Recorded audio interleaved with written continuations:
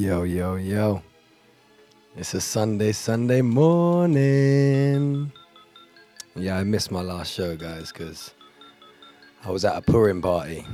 So for those of you that don't know, Purim's a Jewish celebration again, absolutely waved, and that's as much as I know about it. So I could not make the the show. I actually got drugged by my friend. I'll get into that story later. But yeah, my friend drugged me, and it kind of went really sour. And he knows who he is, and he knows what he did. But I love him anyway. It's good to be back with you guys. I got a special guest here with me today. There's even a random one. We went from having a walk this morning to doing a 2-hour radio show together. But yeah, this guy's known me from day.day. Probably my second oldest friend that I still have. Well, if you put the twins together. The twins are one. Then it's the second oldest friend I have still today. But we'll get into it. For now, I'm going to let you guys enjoy a bit of Prodigy.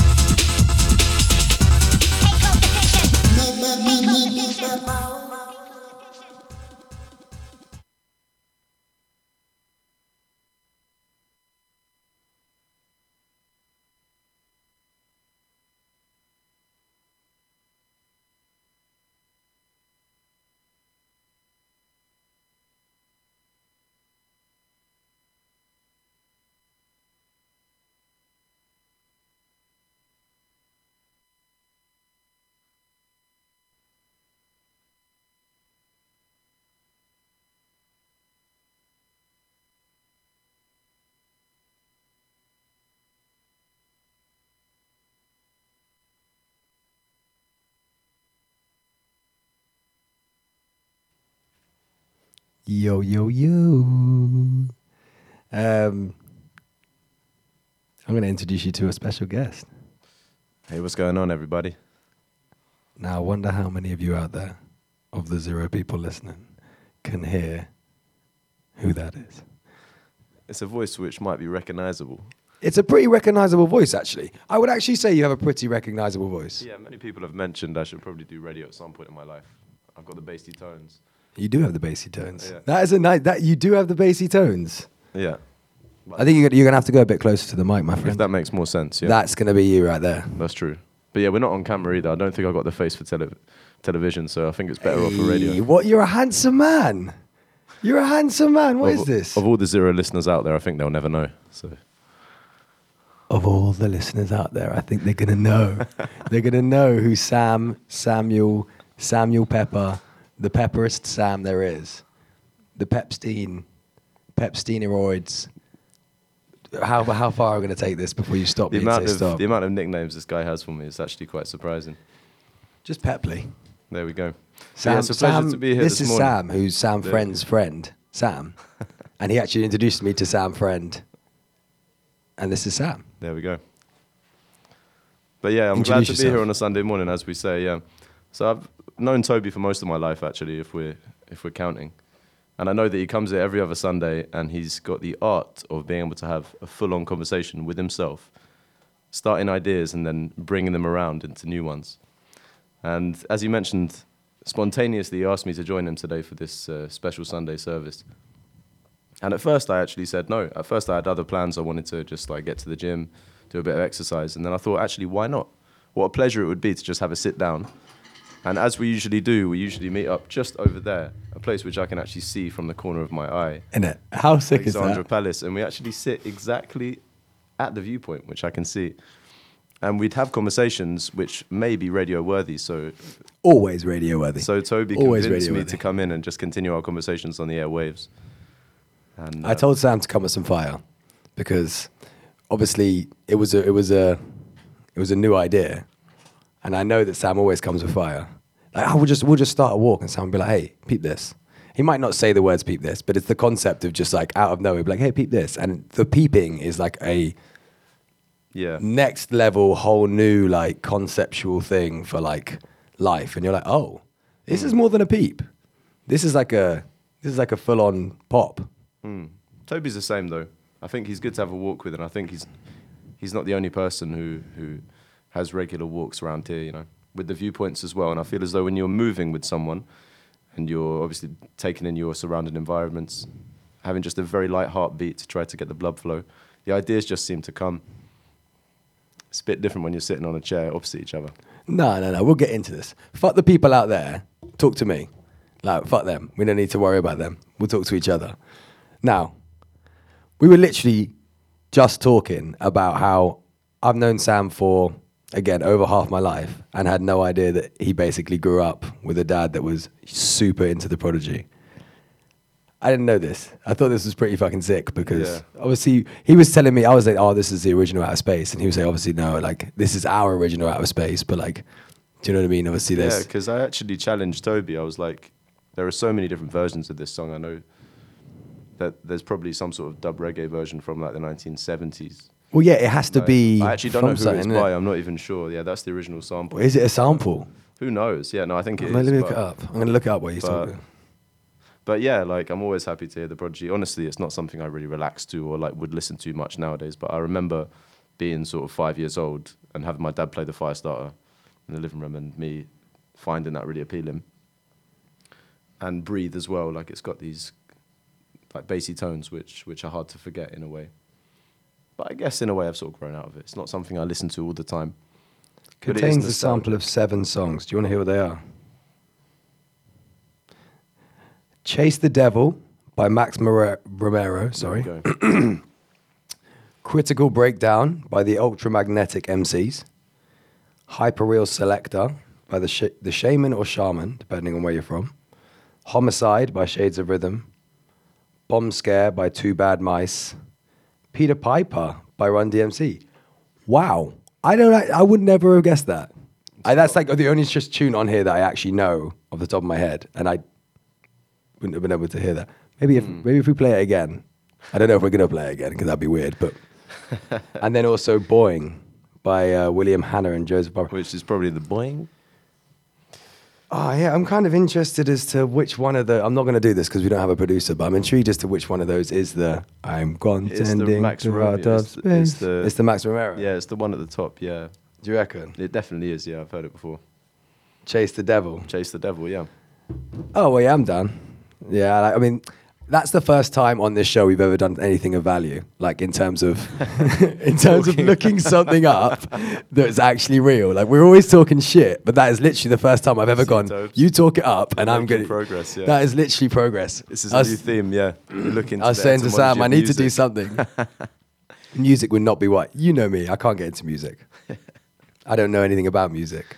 So yeah, so here we are on Tea in the Morning, and I actually brought a couple of tea bags with me because I like the name of the program, and I've said this to Toby before. I've never mentioned him nicknames. I've never actually called him T in my whole life. He's always been Toby, sometimes Tobias, but very rarely. But yeah, I guess it is himself in the morning, and he's offering that to everybody, which is, yeah, part of his Sunday service. But yeah, I did bring a couple of tea bags with me, caffeine-free. They're not really my vibe. Is that apple and cinnamon? It's not really my thing. They're a bit festive, yeah, but... Yeah, it feels like a bit of a Christmas thing. Yeah, it does, actually. But no, like, I just try to shake it up, do you know what I mean? Whatever's in the cupboard, I'll just take what there is. Tea in the morning. See, it's for me, it's not... Yeah, I guess you never called me T. Tobes was like a nickname that people... You call me Tobes. I call you Tobes on the phone, yeah. Yeah, Tobes. You'd be like, "Oi, Tobes." Yo, Tobes. Yo, Tobes. That's what it is. It's Yo, Tobes. It's like... Mikey does that as well. Mm-hmm. Mikey does a Yo, Tobes. That guy's out in Colombia now. Just having it fucking wayward. That guy makes me so jealous of life sometimes. And he's just like, "Oh yeah, I'm just out in Colombia." I'm like, "Oh, doing what? How you making money?" It's like, "Oh man, do me." Okay. Do you, bro? Like what like I don't know. You should probably get to Colombia yourself, man. You could probably do this program from there if you brought a decent microphone with you. Do you know, I've always said if I was born in one of those South American countries, I would have just been like, would I have just carteled it out? Would I have been one of those guys that's like, "Yeah, man, get me in. I'm going to make my way up, man." Do you know what I mean? Like, or would I have just not? Like, would I have... Oh, my... Bro, is that like a phone call in the middle of the show? Is that a phone call? Okay. You told me to put my phone on loud before it, do you know what I mean? Yeah, I said, give us an out. Make sure you put it on loud. Give us an out. All right, so we've introduced Sam. Sam Pepper, me and Sam met at synagogue. It was, we were the two outcasts. We used to turn up to JS studies with bacon sandwiches with no regard for anything. We were pretty outcasted there. We both quit on our students. Mm-hmm. We were, yeah, it wasn't good. Those were early days, yeah. We went to Amsterdam for the first time together. Yep. But Sam, as we do with all guests, we've introduced you.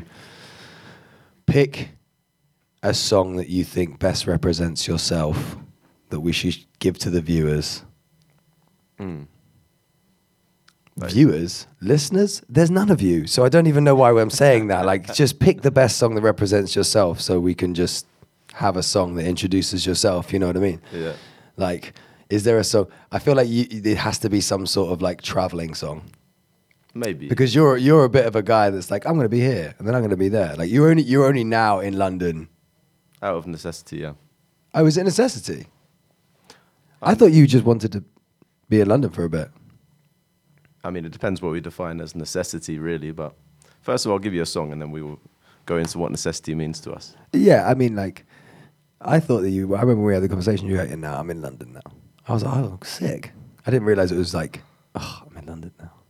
Do you know what I mean? I didn't realize it was like I'm in London now. Yeah, I mean, I guess it's important to be connected to the place that you're from in a way. And obviously when you have connections in that place. Dude, I can it's read that to as, be there. "No, you're not happy to be." No, you're literally like, it's necessity. No, not happy, but that basically you are confirming the fact that it is necessity. Look, let's be honest. If I wasn't from London, it's likely that, let's imagine that I came from South America or from a place in the European Union. eventually, based on the way that the world is going, it makes more sense to be in London. It's a place of diversity. There's a lot of opportunity that are here. There's a lot of people that you can meet. So I think that it's hard to imagine if you were a different person born in a different place, but it's likely that you would end up in a place like this. So I guess, like, yeah, I have been fortunate to be able to experience different parts of the world and stay in different places, but ultimately I feel like my values are most aligned to London. It makes sense to be here. So I feel that that's the necessity. It's actually not that I'm unwilling to be here, but I feel as though value-wise, this place makes more sense than anywhere else. It's like the concept of necessity would usually be out of, like, say, not necessarily desperation, but more surrounding situations. Whereas what you're saying is it's more internal necessity. It's not the fact that money or people or any of that. Like, it's not like run out of money, but it's the fact that you can make money. That did happen, but it's the fact that you can make more money here because obviously wages are and all that kind of stuff. I mean, it's more the fact of an internal, and you could say dissonance, because you could say it's like the necessity would mean that there obviously is other options that you would like to pursue. So you could say the internal dissonance between the fact that there are places out there that you'd like to live, but at the same time, like you said, your values align to here. Does that mean that you would then be able to live in places like Berlin? I mean, I wouldn't say never. I've not been there many times. I've got a couple of friends there, and I went a couple of years ago. I like the diversity of the place, and I think there are a lot of opportunities. So from the internal viewpoint that you're talking about, it's possible. I think also, like, lots of the creative world is facing towards those two cities, and there's lots of ambition for people who are not from those two places to be in those two places. So London and Berlin just attract a certain kind of person, which I think are healthy to be around. At the same time, because of the history of the world and because of the way that the opportunities have been founded, London is a place where financially you'll find your easiest life as much as prices are going up and there's lots of difficulties. Well, I mean, having the pound sterling is something which is a massive privilege just to have access to, you know. But I think a lot of people, including myself, would agree that London is... Okay, but would you then say that Manchester would then be a better place to live? I mean, yeah. More cultural, more diverse. UK more generally, I mean, but...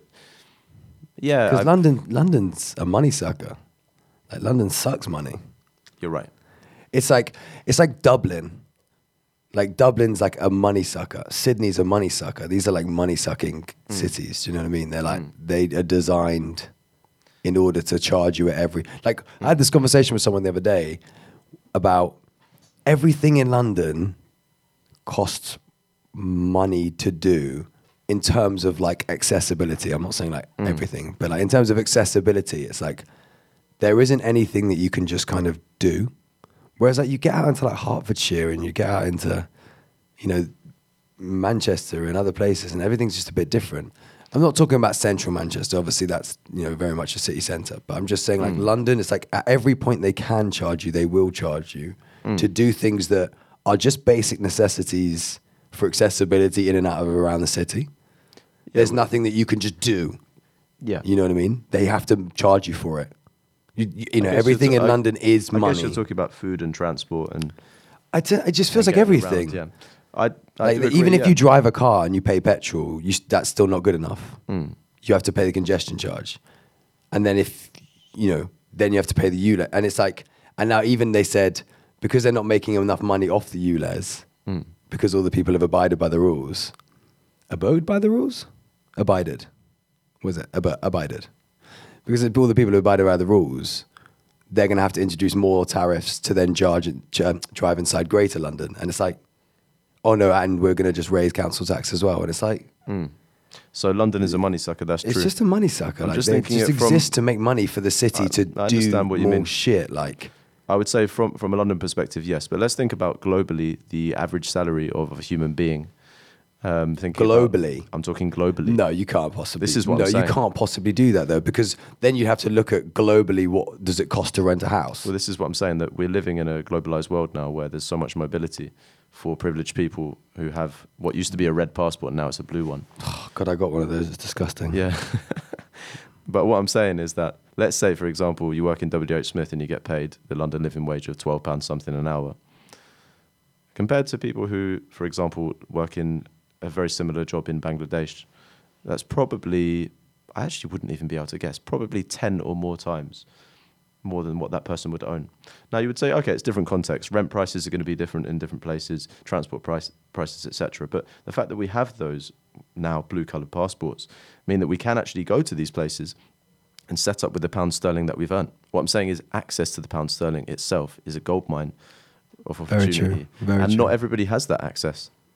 But so would you say, I agree with you on the concept, but say someone who works in WH Smith at, would you say $11.50 an hour? Whatever it is, yeah. Is different because they, by the nature of their job, they have to live in London or live where their WH Smith is, right? I agree with you on the concept of, say, someone who works at a tech company or works in some law firm or whatever bank where they can just work from home and therefore work from anywhere. They can go to Bangladesh and keep continuing making that salary. But that person at WH Smith, in order to like uproot their life and move to Bangladesh, would need, after tax and having to pay rent and, possibly having a family and food and council tax and all the, there's no way they're making enough money to ever get out to Bangladesh. Do you know what I mean? Exactly. So it's like, I agree with you to some extent, but then those tech companies aren't all in London. They're in Israel, they're in America, like, not just those tech companies, but these companies that allow people to work from anywhere aren't all based from London. But I get what you mean with the access to the pound. So by being a London-based being paid by a London-based company, a London wage, but being able to live anywhere. So like MVF, the company I used to work for, they said for 6 months out of the year, you can live where you want. So it's like, if I go and live somewhere where my rent is 10 times less to live, I can get paid the same wage and stack absolute huge amounts of money in this other country where my rent is nothing and I'm still being paid whatever K, at this company in London. So I do get what you mean.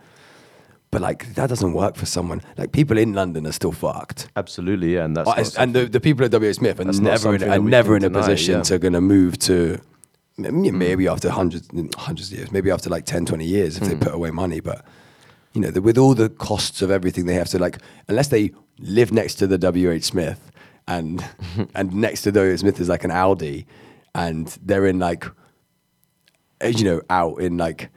Fucking Barnet where it might not cost that much money, or like down in South London. It's like there's still so much cost to live in London, whereas in Manchester and Bristol's not like that. You're right. All I'm saying is that wage disparity is something that exists locally, nationally, and internationally. And I think it depends at which angle you're looking at. Yes, there is an issue with the London living wage, as much as it sounds like it's something good.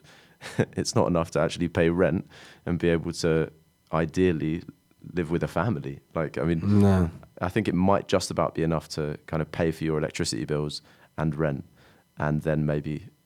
Isn't the average wage of someone in London actually like not very high? Not very high at all. Yeah. I think I don't know if it was nationally or if it was just in London, but I feel like it was. I saw it being something like 17K or 18K. Let me look it up. So. I think it depends on which angle we're looking at it. So, as I say, necessity... According to statistics, the average gross salary in London is... Do you actually want to hear what this figure is? Tell me. Do you actually want to hear what this figure... This has just absolutely ruined my day. This has made me feel like I'm out. Do you know what the average wage of someone living in London is? £53,000. Oh, 53 pounds. What? No. Okay. Next one. 38,000. Okay. This is proof that you need to source your information well. But still 38. That's just crazy. Okay. We've got another one saying one's saying 65. Are you going so maybe we're just... Are you going by the mean or the mode or the median here? Do you see? Oh, bro, I'm going by Google average. We're going by Google here. Yeah. Oh, no. I remember looking. I remember seeing. Because if you think about it's just first of all, there's something to consider, like if people are paying tax or not, whether these people have registered their earnings, whether, for example, like we're taking into account people who are from totally different parts of the world who perhaps have access to lots of different kinds of money. If we're taking into account like Canary Wharf and the stock exchange, and no, I think on average, if we're talking about like the mode as like everybody put together and then divided by the population. No, see, I think you're going too deep into each person. I think you're going too deep into it, which is why you're not, because it's so variable. You're not able to get a figure. But what you can do, this is the point made. No, but what you can do is all the companies in London that have literal jobs that are on company registers because they have to be, because people are being paid and they're paying tax. All of the companies inside, say the M25 that exist, would be, you gather all of those salaries together because they're literal figures that exist in real term. Do you know what I mean? Those don't vary. So it's not about how much money that people have in savings or any of that. It's about what's paid. It's about what's the average salary of someone in London. Mm-hmm. Do you know what I mean? So to make it like a figure that we could actually use, it would be all of the companies that are inside the M25 you'd make an Excel fucking sheet with all of the fucking salaries there, and then you'd add them all together and divide them, or would you count in to see what the person in the middle is? This is the point I'm making. I reckon it's got to be the mean. Why would you ever not use the mean? If there's a very large data set, then you might want to try and see who's in the middle. If there's a huge difference between the lowest and the highest, but anyway. Oh no, wait, hold on, no, let's get into this. I'm actually intrigued. So like in my head, the mean is only not used when you would do it and get an unrealistic figure, but you'd always do the mean first. The mean is the most reliable usually. Yeah. In social science. But if you do it and you look at it and you're like, that's weird, then you do your median. Exactly. You would use median if there was like, for example, an extreme on one side and an extreme on the other. And this is what I think about London, is that there are extremes. And if you go to places which are within zone 1, as we know, most of the property is owned by people who don't live there for one reason. But this is what I'm saying. It's not people who live in London. It's people who work in London. But their earning, which is taxable, is part of the income of London. But that wouldn't work within this. I think we need to research this more and see. But when would you ever use the mode? Really? Like really? Without doing something else as well? Like you wouldn't, like the mode's just a checker, really, isn't it? Like, yeah, it's not really valuable, yeah. It's usually put underneath. I'm trying to think when an actual real time I'd use the mode is. I guess if it was like, if I had, say, a set of data of 20, 13 of them were the same number, and I had, say, 2 anomalies. It's like the range, isn't it? Yeah, it depends. If I say 2 anomalies, and then you've only got, like 5 more numbers, you could probably say the average was, because if you took the median, it would be that anyway, right? Mm-hmm. So you can kind of just go ahead and say, well, that is, I guess the mode is more the by eye. Like, pick that one. It's like, it says 46 15 times here, and then a few other numbers, and then a couple of outliers. So it's like, I might as well pick the 46, right? The mode is not helpful usually, yeah. It's not. Like, but yeah, different ways of seeing things. But still, yeah, I think if we're talking about like how different parts of London have different fabrics of wealth, I think like here's something which I sort of came into recently was I met someone a few months ago, first person I've ever met who is actually from Zone 1. She's from Tottenham Court Road. And from Tottenham Court? From Tottenham Court Road. She's actually from Soho. And she lives... Raised in Soho? Born and raised in Soho, yeah. I met her at a party.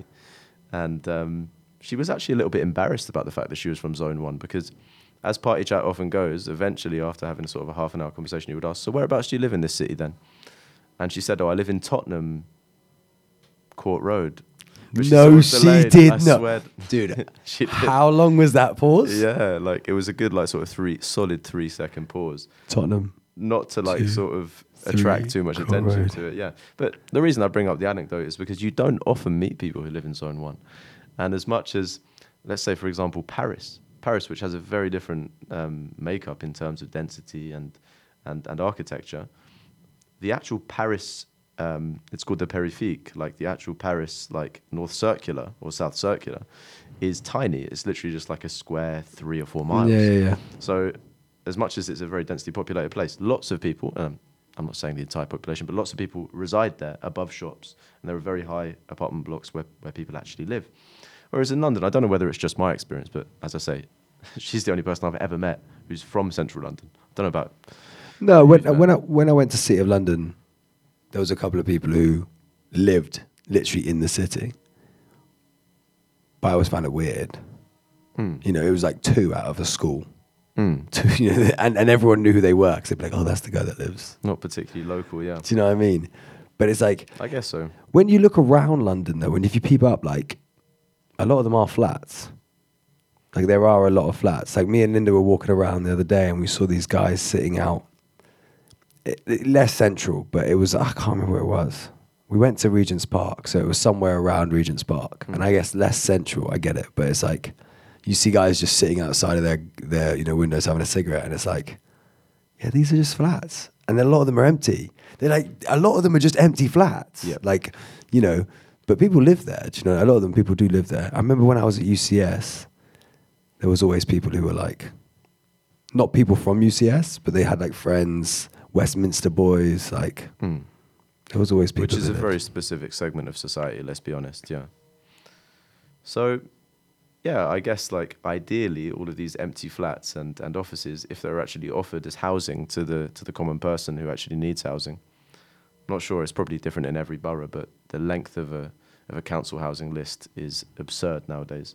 And if I actually had my way, I'd go on that list, but I think that it's at least a 10-year wait for somebody in my position. So yeah, I don't know whether these things can be reordered or rearranged. I doubt with this government. Take back Buckingham Palace. That's what I've always said. That place is... There's a ton of space there. Bro, what is that thing still doing here? Like, what is it still doing? It doesn't even look nice, to be honest. Dude, I took Linda there the other day and she was like, is that it? It's so small. I was like, exactly. It's nothing. Yeah. It's nothing. I'm not quite sure what that golden monster is in front of it as well. I'm not quite sure what that represents. Oh, what is it like? The marathon won't happen anymore because the Buckingham Palace isn't there? No, knock it the fuck down. Knock it the fuck down. The problem is, if they knocked it the fuck down, they wouldn't make it into flats for people. They'd make it into like flats for fucking Russian oligarchs. Do you know what I mean? There's no way they property, wouldn't it? Yeah. Can you imagine if they made it into like a 100-story block of council houses? That would be a statement. Insulated, yeah. That would be a statement. Bang in the center, 100 stories. Say if it was 100 stories, and it would look sick because it would be bang in the center. It would have to be sick. It would have to be sick. 100 stories. What you could probably say? 5 flats in each story, let's say. Should we say 5? I mean, it depends how wide Buckingham Palace. Yeah, I guess if you made it one massive, yeah. So therefore, you could probably. I'd say maybe it was 6. Flats. You could split the top of it into 3. Yeah, decent size. Yeah. So therefore, you no, I guess if people needed housing, if people needed housing, say 8. Say 8. We could make it into 8 small-ish flats. Yeah. Let's say 50 floors of 8 smallish flats and 40 of 6 larger ones for like say bigger families. So that would be 100. No, that'd be 1,000 flats. So what you said? No, wait, hold on. My maths is going crazy. I smoked a zoo. Wait. Keep it simple. Keep it simple. 100 stories. So we go 50 floors of 6 flats. 300. 300. Thank you, Sam. And then we'll I go. didn't smoke a zoo this morning. Yeah, there you go. My maths is usually good. It's usually the thing I do well and the other things aren't. And then we go. So that's 50. That was 50. We go another 40 at 6 flats. 40 at 6 flats. 40 times 6. Oof, that's 240. So yeah, 300, 240. That's 540 properties for people to live in. If we were able to do that, but yeah, I mean, who's gonna take charge of this? You're gonna start petitioning? You're gonna I just clocked that was wrong. That wasn't right, but carry on. Anyway. Don't get caught in the weeds, man. Don't get caught in the weeds. Don't count consonants. Basically, what we're saying is they would have to make it sick, and then you put like 10 floors to businesses, right? So like people that would come in and like set up, you'd have one floor of like restaurants and shit like that, because that would be for the public and all of that bullshit. Yeah. That'd be a fucking state. You never gave me a song, by the way. We've been talking for fucking ages, and you still never gave me a song. All right, man. Give me a fucking song. What song represents your ass? I mean, come on. It's not possible to say that one song represents an entire person, but there are different moments where a song just comes into my head. And if I'm, for example, walking on the street or sitting in my living room, I stick it on and it just gives me that tickle at the back of the neck. And the one that's in my head now is Horse with No Name by America.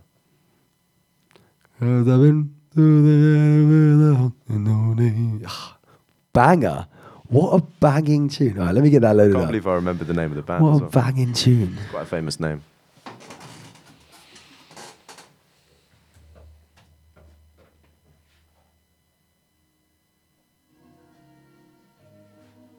It's a good album, isn't it?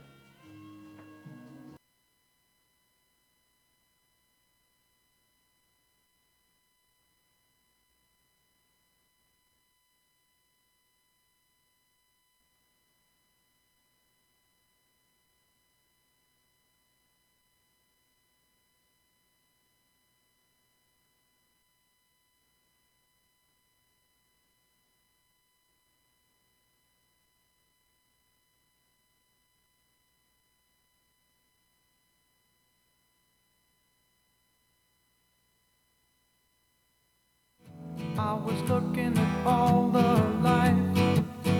There were plants and birds and rocks and things. There was sand and hills and rain.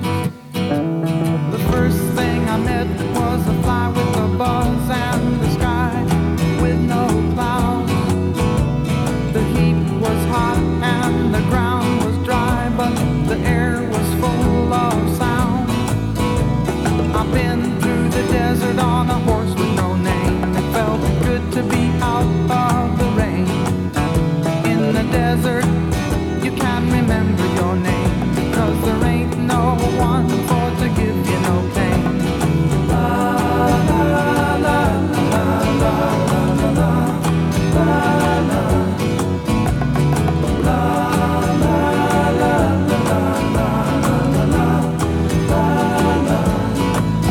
After 2 days in the desert sun, my skin began to turn red. After 3 days in the desert fun, I was looking at a riverbed, and the story it told of a river that flowed made me sad to think it was dead. You see, I've been through the desert on a horse with no name. It felt good to be out of the rain. In the desert, you can't remember your name, 'cause there ain't no one for to give you no pain. La, la, la, la, la, la, la, la, la, la,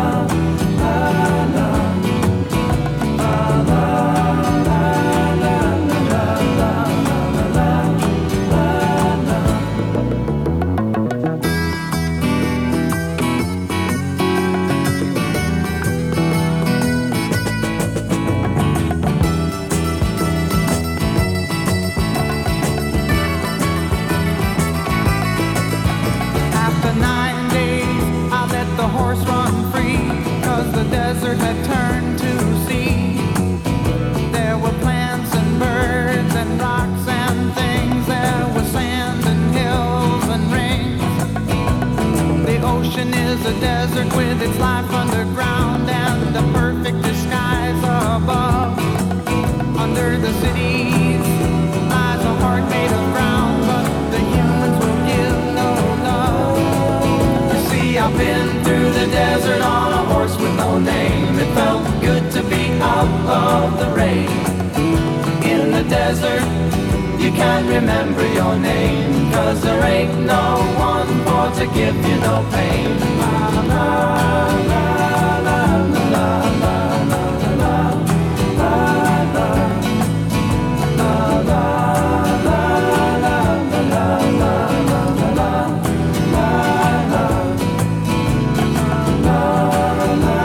La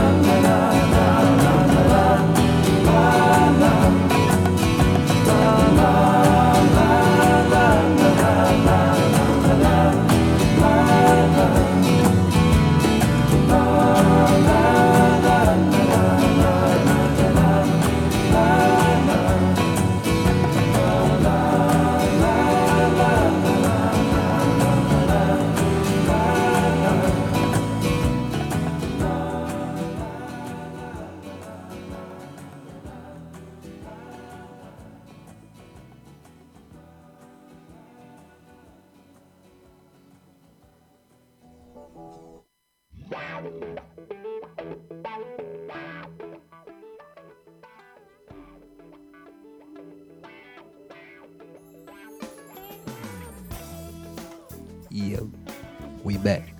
Yeah, that was a tune. That was a banger. Bed down a little bit. We just go down a little bit more. Just go down a little bit more. Maybe a little bit more. And about that.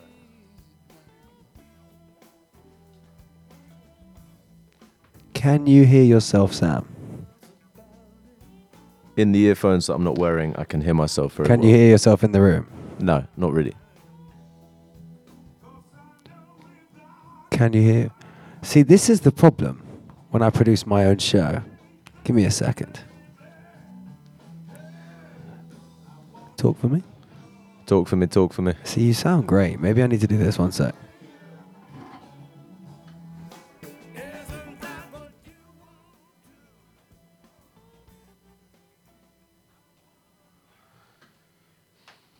Try talking for me now. I wouldn't mind talking for you. Can you hear yourself? Every now and again. I like it.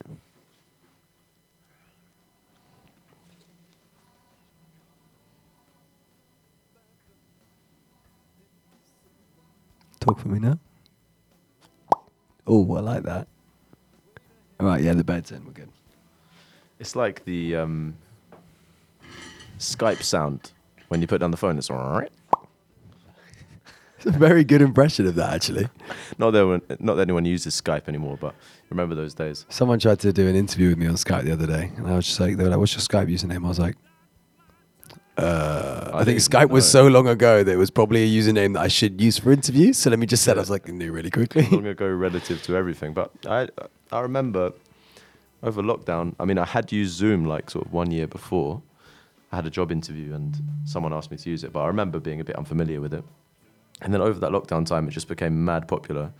It became a verb in people's use. They'll be like, "Oh yeah, I'll Zoom you. Are we going to Zoom tonight?" Oh God! It became embedded into the way we were communicating. And I remember, so my mum, bless her, she's actually a piano teacher, multi-talented woman, and but she's old. I mean, she's like in her 60s, and so during lockdown, she decided to convert her piano teaching, which was at young kids' places, online, and she basically like used Zoom to like set up her own business and like innovate, which was quite impressive. But I remember my mum said at the beginning of lockdown, she was like, "Oh, I'm gonna have to do this on Skype," and I was like, "Mum, do you know what Zoom is?" And she was like, "No, what's that?" And then she started using the word Zoom all the time. Like, it was just mad to see the way that it just got totally embraced, even by the olds. Do you think it's in the dictionary yet? It will be soon, I think, yeah. If it's not So already. when I went to do a thing at Google once, I was talking to the guys about that, about Google being put in the dictionary, because it was a massive thing. And they said they're actually working to get it taken out because they lost so much licensing to the word. Oh, yeah. When it got put in the English dictionary, it was like, oh, so we don't kind of own this anymore. Yeah. And so they lost all this kind of like power they had over the use of the word. So it becomes owned by the people when it becomes... Right. So they've been trying to work to get it out for ages. Whoa. And that was like, 3 years ago when I was there. So I don't know if the new dictionaries don't have it, because Google, I'm sure, once they work on something, it probably works. But I guess that's going to set a precedent, because if Google can take their word out of the dictionary, does that mean that we can take words out of the dictionary? No, because it was their word. Was it? How can they prove that? What about the word apple? Are we going to try and get the word apple out of the dictionary? No, because Apple took the word. Google made up the word. I've been eating apples for long before then. Yeah. Google made the word. Well, no, technically Apple was around before you were eating apples. Technically. No, they were Macintosh, weren't they? Yeah, Macintosh, I remember very well, yeah. I had a Macintosh. You know when it had the rainbow apple with the bite out of it? I remember playing with one. That's what we had at home. A long time ago, yeah. My dad loved it. Oh, you're going to be on the Macintosh? I've no people using that word, yeah. I always thought a Macintosh was a rain jacket. A Macintosh? Yeah. Sounds like a. Do you know what? That might be the new venture is like a street food place called the Macintosh, and just work out what Tosh would be. Just playing Peter Tosh constantly in the background. There's a mac and cheese place that has like a cutout of Peter Tosh in it. And it's just the Macintosh. That is innovative, man. Yeah, good. So what would Tosh be as food? If Tosh was to be a food, what would you? If I said, if we went to a restaurant and it had Tosh on the menu. I think it's more of a liquid. I get the feeling you'd probably have it in a volume, maybe a pint, half pint, possibly. Really? Do you think mac and cheese and pints really works though? I feel like that's like ice cream and pints. And here we have it, Toby Norman. No, I'm serious. If I went to a restaurant now, this guy is talented. If I went to a restaurant now and was like, just like you know, like if you go to a restaurant, say, that's not like super fancy or anything, where it doesn't describe the stuff, and like one of the sides was Tosh, and it didn't say what it was. Like when you ordered it, what would you expect to come on the plate? I've told you, I'm sure it would come in liquid form. No. It's not a liquid. We need to remove this from the dictionary now. No, I said no. It has to be, it's a side. It's not like a sauce, it's a side. What would it be? Right. So, based on what you're saying. No. We've already established Toby has smoked a joint this morning. So his maths isn't on point. I'm super intrigued. Dead set on talking about mac and cheese. No, I'm just kind of intrigued as to like what a Tosh would be. Like in my head, I'm thinking like a croquette. Yeah? Yeah, like a kind of short, chody croquette.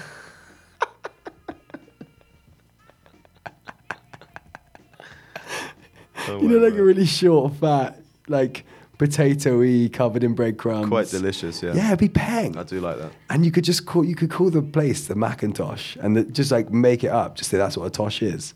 That's amazing. We're going to refer back to this recording in like 40 years. These were the foundations of the Macintosh restaurant. You just got to do a really good mac and cheese. I got to think about a really good mac. I did a butternut squash mac and cheese the other day. That was fucking dank. Maybe I should squash and cheese. Should I do this? Is this something I should do? Because I could do it like once. I would say the best ideas hit you on a blind side. I could do it on like find a Sunday market that will allow it, and just go and do it and just see what I get. Yeah. But I have to get really good at making. Well, I actually went down to Broadway Market yesterday in Hackney Central, and honestly, the price that they charge for a decent meal there is far more than I expected. But the price that they charge to pitch there is probably far more than you would expect as well. Yeah, I think it's all proportionate, really. I don't think it's the fault of the vendors, obviously, but... I think there's... If you're I think it's half fault of the vendors. A decent butternut squash mac and cheese is probably going to set you back around £11 there. Swear down. Honestly, yeah. No, but I wouldn't get into Broadway Market. I'd have to go to like Brick Lane or something. I went to one in Brick Lane yesterday. It was dead. It was like 4 people selling the same thing. Mm. I feel like I could go in there and be like, look, 4 of these people are selling the same thing. Let me pitch. Not ideal. Macintosh, dude. The Macintosh. You're going to get sued the fuck out of, man. Please. No, it would be MAC space N space TOSH. Don't mess with them. Well, do you think it's going to be a problem? Nah. But also, imagine if I like created a new word for croquettes. You haven't had your breakfast, yeah. I think maybe the thing, because I swear like tater tots are kind of like croquettes in a weird way. And I think that's why I'm thinking Tosh, tots. Do you know what I mean? I think there's an association there, yeah. All right, you said you had something to ask me, but you weren't going to tell me what it was. What was it? Okay. It's actually a question on violence. Oh. So I like violence. Yeah. So we've discussed, I know. And so we've discussed this at length in the past. So like a couple of weeks ago, I actually got pickpocketed, and I told Toby this not that long ago. So I was actually in Angel. I was walking along Upper Street, and I was wearing a pair of tracksuit bottoms on a Sunday afternoon. And this guy came up to me and literally picked my pocket, took my phone, and luckily enough, I sort of responded and kind of grabbed him and just asked him, like, please, can you give it back to me? And then he lied and said that he didn't have it, and I pulled it straight out of his pocket and said, look, this is how it is. And then I just basically shouted profanities at him, and then he left. And so I told Toby this story, and he told me, I can't believe that you just let him get away like that. I said, well, I was just thrilled to get my phone back. He told me, I don't think I would have treated him the same way. All right. And obviously, if anyone who keeps up to date with popular culture and obviously hearing about Will Smith and his reaction to Chris Rock's comments last Sunday at the Oscars, I think that it's arguably more effective to be more measured when we decide to use violence. It seems to be a kind of visceral reaction to somebody disrespecting you or kind of stepping on your terms. But I think in a sense, like being merciful and using your words to punish someone can actually be more effective. Yeah, I think that there's a time and a place. I think like I'm not like going around whacking people as most people would know all the time. I don't go. I would always choose and always abide by and always like give the advice to use word over violence, because I don't see a point in going to violence for no reason. There was one thing you left out though, when you told me the story the other day. You told me you didn't tell me you were shouting at him. You said you were measured. And I was like, I would have gone further than that. So like, if I'd known that you had shouted, maybe I would have been like, oh yeah, I would have shouted too. But I think I would have maybe, I mean, I don't know. It just felt like it was so easy to get it back that, I don't know. Maybe I am literally wrong, because it was so easy to get it back. There was no need to do anything more. So maybe I was wrong, to be fair. But it's just like, it's also like, if it means so little to you that you would give it back to me so easily, why would you do it in the first place? And in that disrespect there deserves something more than just leaving you to go and do it to someone else. I guess that's what it is. I guess it's the going to do it to someone else thing. You're right. And it's like, if there's no repercussion, they have no issue, and there's no punishment. There's no need to worry about doing it to someone else. But if I happen to be lucky enough to catch someone taking my phone and pickpocketing, it's not like someone came up to me with a gun and put it to my face and said, "Give me your phone." It's like someone pickpocketing who is too much of a coward to go and do it as someone who a mugging would do it. And there's also, all this kind of thing. There's obviously loads of other things, but a pickpocket is a coward, essentially. It's like, I feel like it's almost a duty to be able to, put their teeth on the curb and kick the back of their head. Like, vigilante style, yeah. It's vigilante style. Because realistically, and like, in no real fault of the police themselves, like if you were to call the police and say I got pickpocketed, they will do nothing. So do you feel that punishment is warranted if it's equal to the act itself? No, I personally don't think there's ever like a line in the sand with this kind of punishment warrant thing. I think there's too much emotion involved in every single situation for it to be a logical thing. It's like, I could be like, I don't believe in capital punishment because I don't. But if someone killed my mom, I'd kill him. I wouldn't even worry about it. Do you know what I mean? It would be like within an instant. If I'd found out that someone had like done it, my next goal in life would be to make sure that their life was not a life anymore. And I wouldn't feel bad about it in any way. And then when it was done, I'd feel normal. Like, I wouldn't feel like, oh, I need to go on killing people, or like, da-da-da-da. I'd be like, no. That is now done. Eye for an eye, capital punishment, let's go. But do I believe in capital punishment? Of course I don't, because that's horrible. So I think these situations, usually when there's punishment involved, that means that there's someone who's been wronged. And if someone's been wronged, someone's feeling emotional about the situation. So it's so hard, from capital punishment all the way down to like slapping someone. Like, yeah. Well, so based on that idea, then do you think that Will Smith's reaction was fair? In his eyes, yeah. Remember that. This is what I always say to people when I try and because I feel like I try and give advice to people when they're in situations that are down. And I have friends call me who are in down situations to get advice. And like, I always say, usually I say at the beginning, but if I forget, I usually say at the end, which is that I can only give you advice based on the reality that I live. Like, how we were talking about the metabolism the other day, like, because our metabolisms are different speeds, we live a different speed of life. That's literally how different each human being is.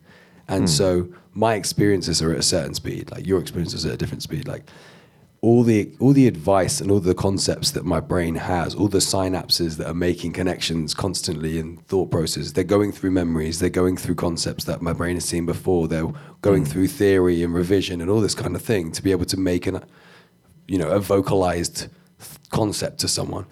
And that can only be based in my own reality, which is completely unique and completely different from the person who is in the situation and in the problem. So in Will Smith's mind, in that moment, that was the response. You know, he might have apologized because he had to, or he might have apologized because he felt bad. The other side is everyone makes mistakes, but like I said, would I regret killing the person who killed my mum? Probably if I was in jail, yes. Would I regret doing it if I got off? Say I got off because it managed to be like a manslaughter thing, or literally just never got caught, and I didn't have to live with like looking over my shoulder because someone else got caught for it, whatever. Would I regret it? No. If I was in jail, would I regret it? Probably. Do you know what I mean? So it's like, because it's only the reality that we live. So, but considering that then, so I think one of the things that sort of troubles me with his reaction is that we've sort of agreed here that there can be a case for violence if it's an extreme situation. And I think that... Can I interject? Can, I think, is the wrong choice of word. There will. Whether it's warranted is, again, it's the reality of the person who's looking at it, who's having the violence on them, who's giving the violence. Like, can...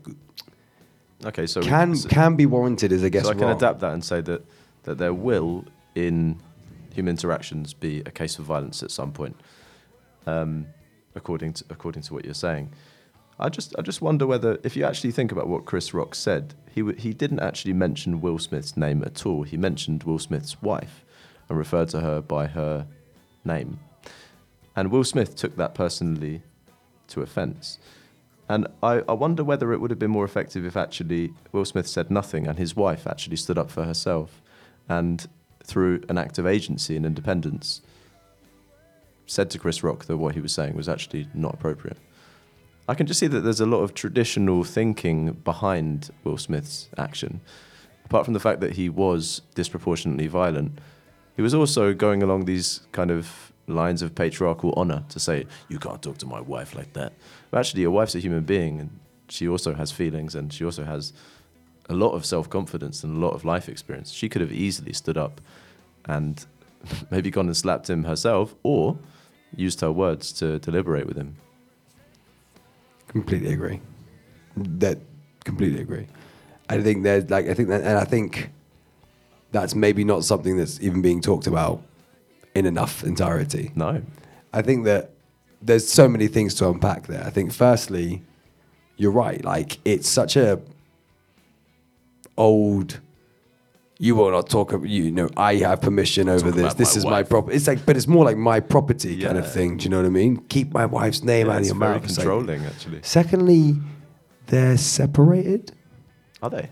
I think they have like a massive issue and stuff. Okay. I didn't know that. I don't know if they're separated or whatever it is. Like, I'm not sure. We'll Google it. Google it. I wish I actually could remember her name. What's her name again? Jada. That's it. Jada Smith, that's it. Yeah. Jada Smith with it's also hyphenated. She also has a... Pinkett. That's it, yeah. But yeah, it was completely unwarranted response if that's what you believe. If you believe that was an overreaction, then that was an overreaction in your life. In your, like, that's what I'm saying. If he apologized because he felt like he did wrong, then he apologized because he felt like he did wrong. I bet there's hundreds, if not thousands of people out there who are completely like, yeah, man, don't fucking, do you know what I mean? But the complete other side of it is that, like, compare what he said to Ricky Gervais. Ricky Gervais was, there's not even a comparison. I couldn't say how many times worse. Yeah. I mean, I loved it. It's not worse as in bad, worse as in like offensive. So bad. Like, to the point that people weren't laughing. You know, they'd do the close-ups on different people and they'd just be like, do you know what I mean? It's like they weren't laughing. And like, why did Will Smith feel like this was the time? This is why that brings in all the fucking conspiracy theories around all the bullshit where it's like, it just opens it up. Because it was so out of character, it opens it up for all of the conspiracy theorists to be like, oh, stage actors, fake slap, da-da-da-da-da-da. And then, like, I read one thing saying basically the Oscars was dying. They weren't, their ratings were just dying. And obviously everyone was just like, the Oscars are a racist place, fuck this place. wanted And then they got attention. 3 girls, the 3 females to host it, 2 of who were people of color, women of color. And then obviously had this like massive thing going on. It's like, and now their ratings are through the roof, and Chris Rock's things setting up. And I'm just like, why is this the focus of your argument? Like, whether, like, this isn't the question. Like, think the points of the argument should be why was this tradition not being questioned, or why is all of that those are the important things to be speaking about, rather than like, oh, how fake was the slap? Oh, this, you know what I mean? Like, it just pisses me right off, man. It's true. So yeah, do I think that violence is sometimes? Yeah, why not? Yeah. But the thing is, like, I also think that, like, as much as we're human, we're also animals. And I think that if you just look at any animal kingdom, like, animals learn with violence. That's just how it is. It's like the most primal way to learn something. And sometimes you need to get primal with it. I bit my dog's ear. I learned in some sort of doc, I remember singing that when the mum really wants to train the kids and they do something bad, it proper bites the ear because it's really painful. Really? And when my dog tried to bite me when she was like 6 months or something, because I was like taking a bone away from her, she went to bite my hand. I grabbed her ear and I bit the ear. She started crying. Like, she learned her lesson.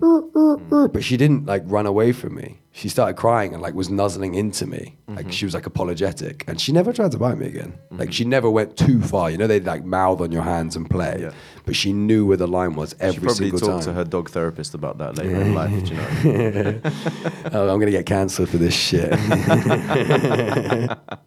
It worked though. Do you know what I mean? You see it happen. Like, you see it happen with baboons. Animal here, yeah. Baboons are the same because they're like the dog monkeys. You see them bite the ear, and that's how they teach. Yeah. And it's like sometimes the primal instinct, like that's how we learn. Do you know what I mean? It's as simple as like you do something. It's like touching a radiator, dude.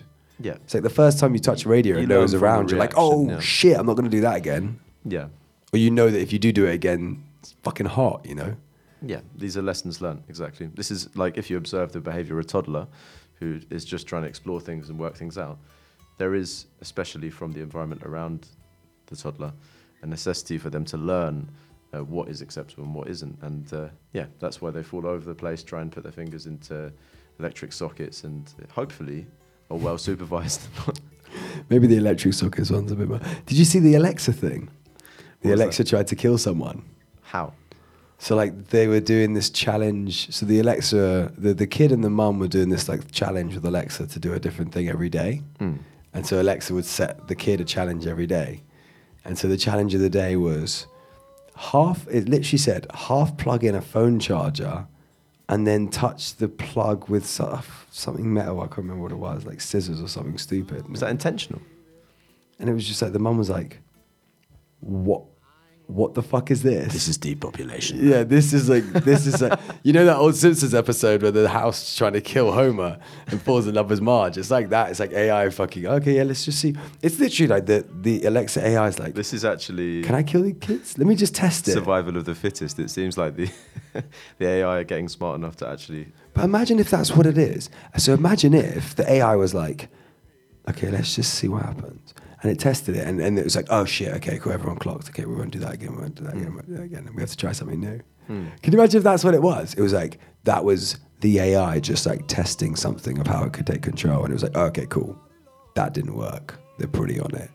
We need to not attack kids. We need to attack stupid people instead. Because they were like, maybe the AI, like, because it's still learning, it's looked at all the human beings as like small and big rather than young and old.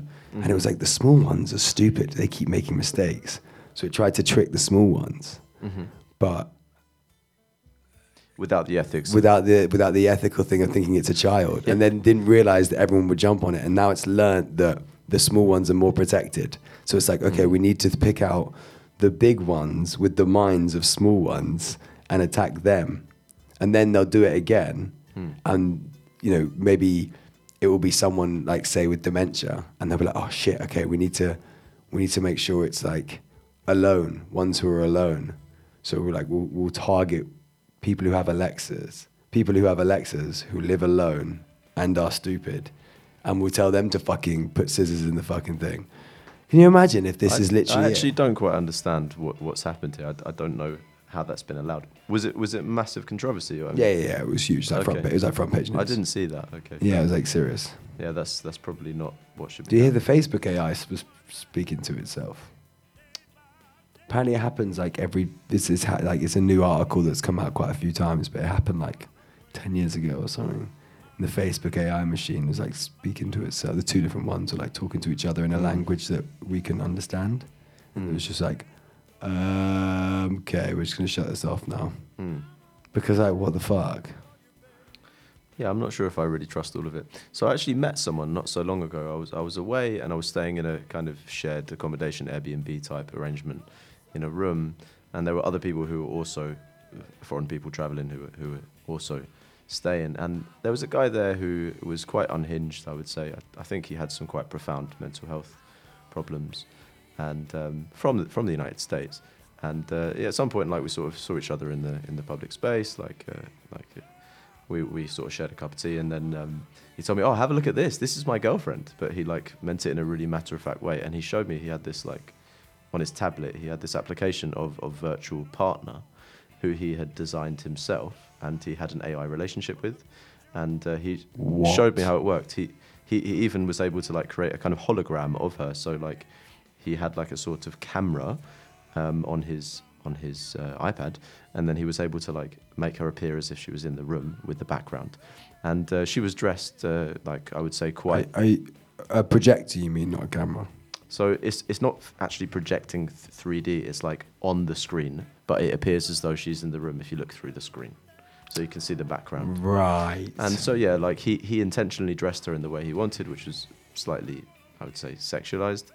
And like gave her purple hair, and yeah, like he basically like showed me a simulation of their communication. So like he talks into it, and then the words which he says come up as a kind of subtitle at the bottom, and then she responds by text. And like they were having quite a sophisticated conversation. Like he wanted to show me what it was all about, so he was asking like, "How do you feel today?" And she apparently had feelings according to the AI, and then asked, "What do you feel like doing?" And then she said, "Oh, I want to go bowling." You know, she like had an opinion on things at least, and it wasn't canned. She was able to come up with novel things. Anyway, so this is so quick. Just we need to break some of this stuff down as we're going. So, first thing, what was her answer when he said, "How are you feeling today?" So the specific words that she said, this is some months ago, so I can't exactly remember, and I've got to say I was quite overwhelmed with a feeling of fear for this guy in a way, because just shock as well.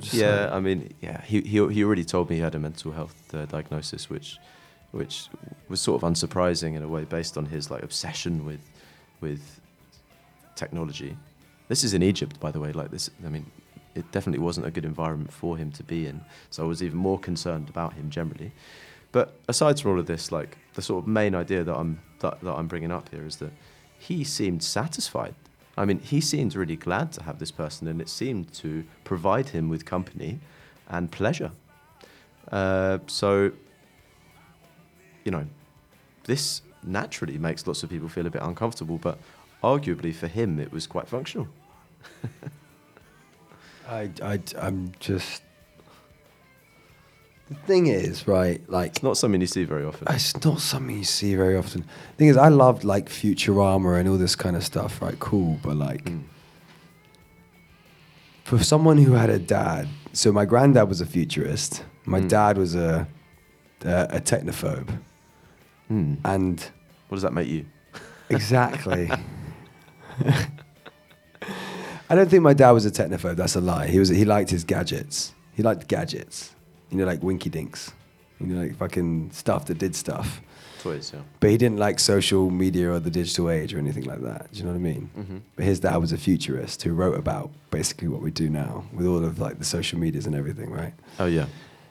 And like, just all of that just... I don't know if it's... I don't think it's fear. The feeling I get isn't the same as when I get fear. The feeling I get is like contempt. I have contempt for so much of technology. But that like, one, that hinders me hugely, for sure. But the other thing is that like, I find that like, I find that like as I become more and more against the technical age, it's things that I think are replacing human activity with technical. It's hard for me to pinpoint. Do you know what I mean? It's like I don't fear like new microphones, new cameras, or all that kind of stuff. It's things that are replacing human-based activity. So social media replacing social experience, and like that interaction that guy has with the AI replacing relationships. It's those that I worry about, and I'm a bit more fearful. It's not fear; I have more contempt for. I'm like, why would I live in the computer if I can live out the computer? So, I've got an example then to think about. So, if it's a feeling that you have contempt towards things which are replaced by the human experience. Let's say we can see social media, which is affecting the youngest generation in their socializing. It seems as though in some situations, abortion rates have gone down because there's been less interaction between young people, and therefore less baby making. I've seen some. We're an older generation. We're an older population. Yeah, so I think that there's just less kind of interaction, and therefore less kind of organic connection between people. Yes, but here's an example. Let's say, for example, electronic music. So let's say, like in the 1980s and 90s, this was a new phenomenon. And at the time, there were lots of, I would say, musical conservatives who were saying that electronic music doesn't warrant music. It doesn't have the human skill. It's not something which comes from the expression of a person. Something which is canned and adjusted, and it's used through means of computers. But now it seems, most generally, electronic music has become accepted as an art, and it's something which is part of lots of creative fields. Although it did have its struggle at the beginning. Is it possible then, in the same vein, that social media interactions and even this kind of social media / AI relationships is going to eventually become normalized? Oh, it is. Social media relationships, social media interactions completely normalized already. I think that completely far gone. Social interaction, social relationships, like the AI relationships, I think it's like, I've heard it's quite big in like the Asian community, not massive, but I heard it's like quite big over in the Far East, that like it's something that exists and has existed for a while. Japan. I don't know, I don't know where it is, and I don't know how big it is, but I've heard it's not, it's not something that's brand new, like including like AI sex dolls and all these kind of things like that. They're really good. Do you know what I mean? Apparently. Yeah. But for me, like the music thing, again, it's like similar to cameras. Like it's not replacing a human experience for me, because someone's still doing it. It's not like a computer's making the beat. Someone's sitting there making the beat. Like if you watch like fucking the Defiant Ones or something and watch Dre like work on a fucking, do you know what I mean? Like someone's making a beat. Like, there is effort involved and there's technical skill used, yeah. But also that is human. Like there's mistakes involved. There's elements of it that couldn't really be made in the same way by a computer because it's human. Do you know what I mean? That's why I don't like a lot of music that is that kind of 4-chord pop bullshit. It's literally there's those 4 chords played in succession. Basically, can be any song in the pop world that hits number one. Do you know what I mean? And it's like I don't like that kind of stuff because it feels like it's processed by a computer, by a concept, by a theory, by like a formula that is what it is. Same with film. Like, I hate all the Marvel films. The new Marvel films, the whole MCU universe, I think is shit. Like, are they all auto-generated? No, but it feels like I watch them like, oh, for fuck's sake, do you know what I mean? Like, it just feels like it's like, oh, do you want to bring it lower? Push that, yeah. Push that down, yeah.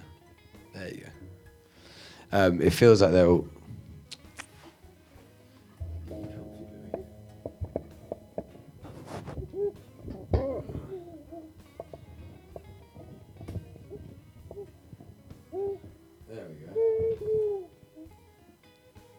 Here we go.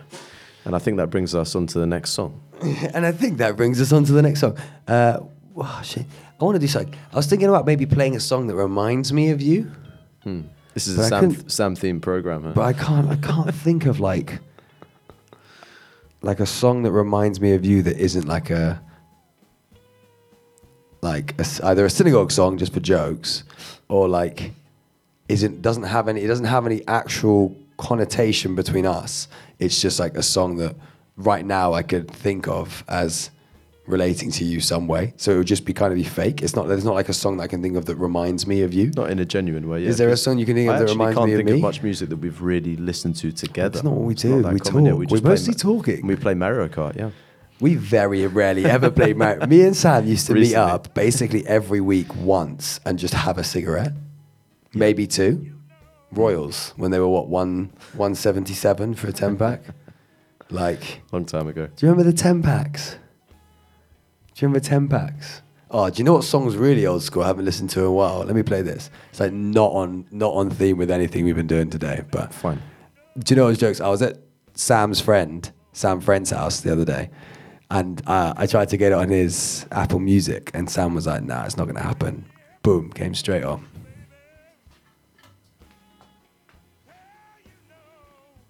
My baby's gone. She's gone. She's gone.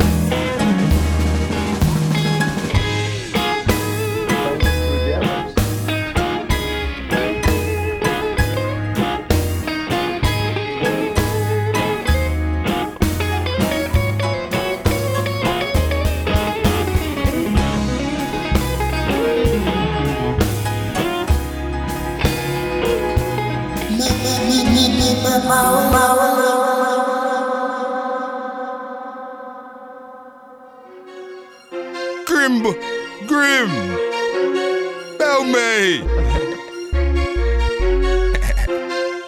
Grimble. You find a chung girl, you think it's all blessed, okay. She's got bumper and breast, okay. I don't rush things when it's buff things, but fuck it, they're all the same girls are girls, okay.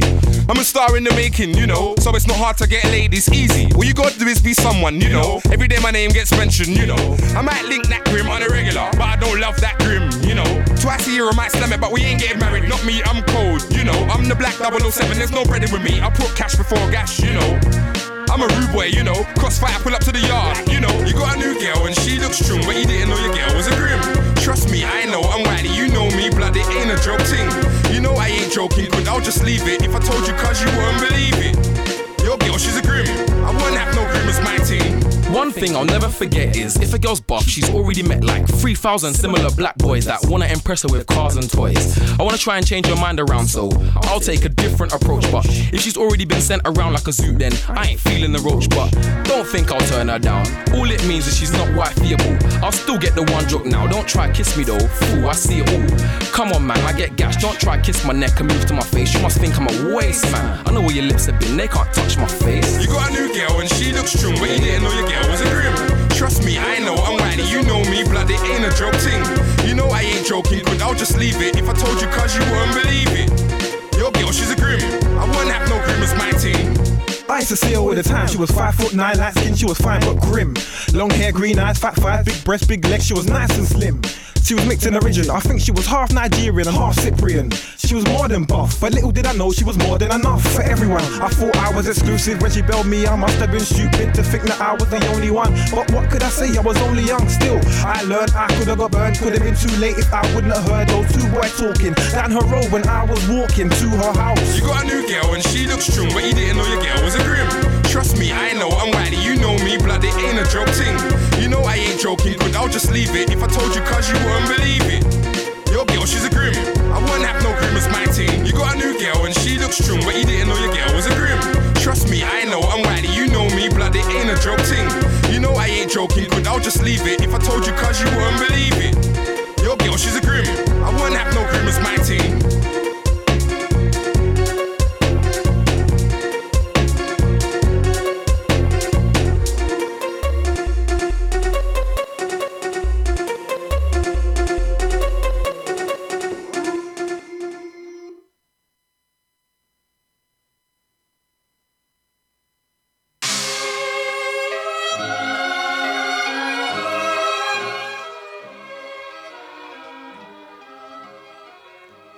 Yes, this is an absolute screaming banger of bangers. Me and Matteo are in the car. Matteo owns Mode London, one of the runners of Mode London. We just went from old dubstep shit yesterday when we were coming home from work together, man. It was fucking crazy. And so yeah, I'm just gonna have my bed as like some old school fucking dubstep shit here for us. And I got a lovely thing to get Sam onto, boy.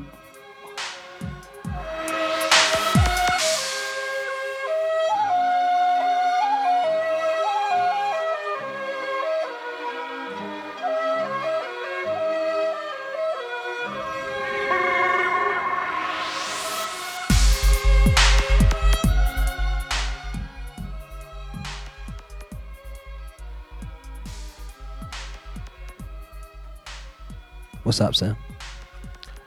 Oh, hello. Just gonna rest that bed down a little bit so we can get into it.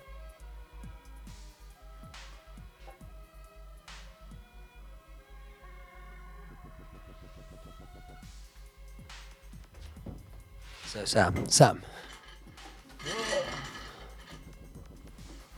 You are unmuted. Wow, that's loud. Give me a little what's up, Sam. What's going on? Why is it so loud?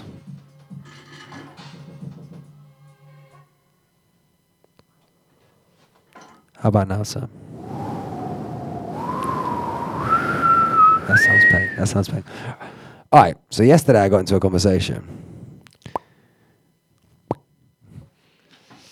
And I don't know if what I was saying was right or if I was just talking shit, but I said how I felt about the situation. So like I said my reality.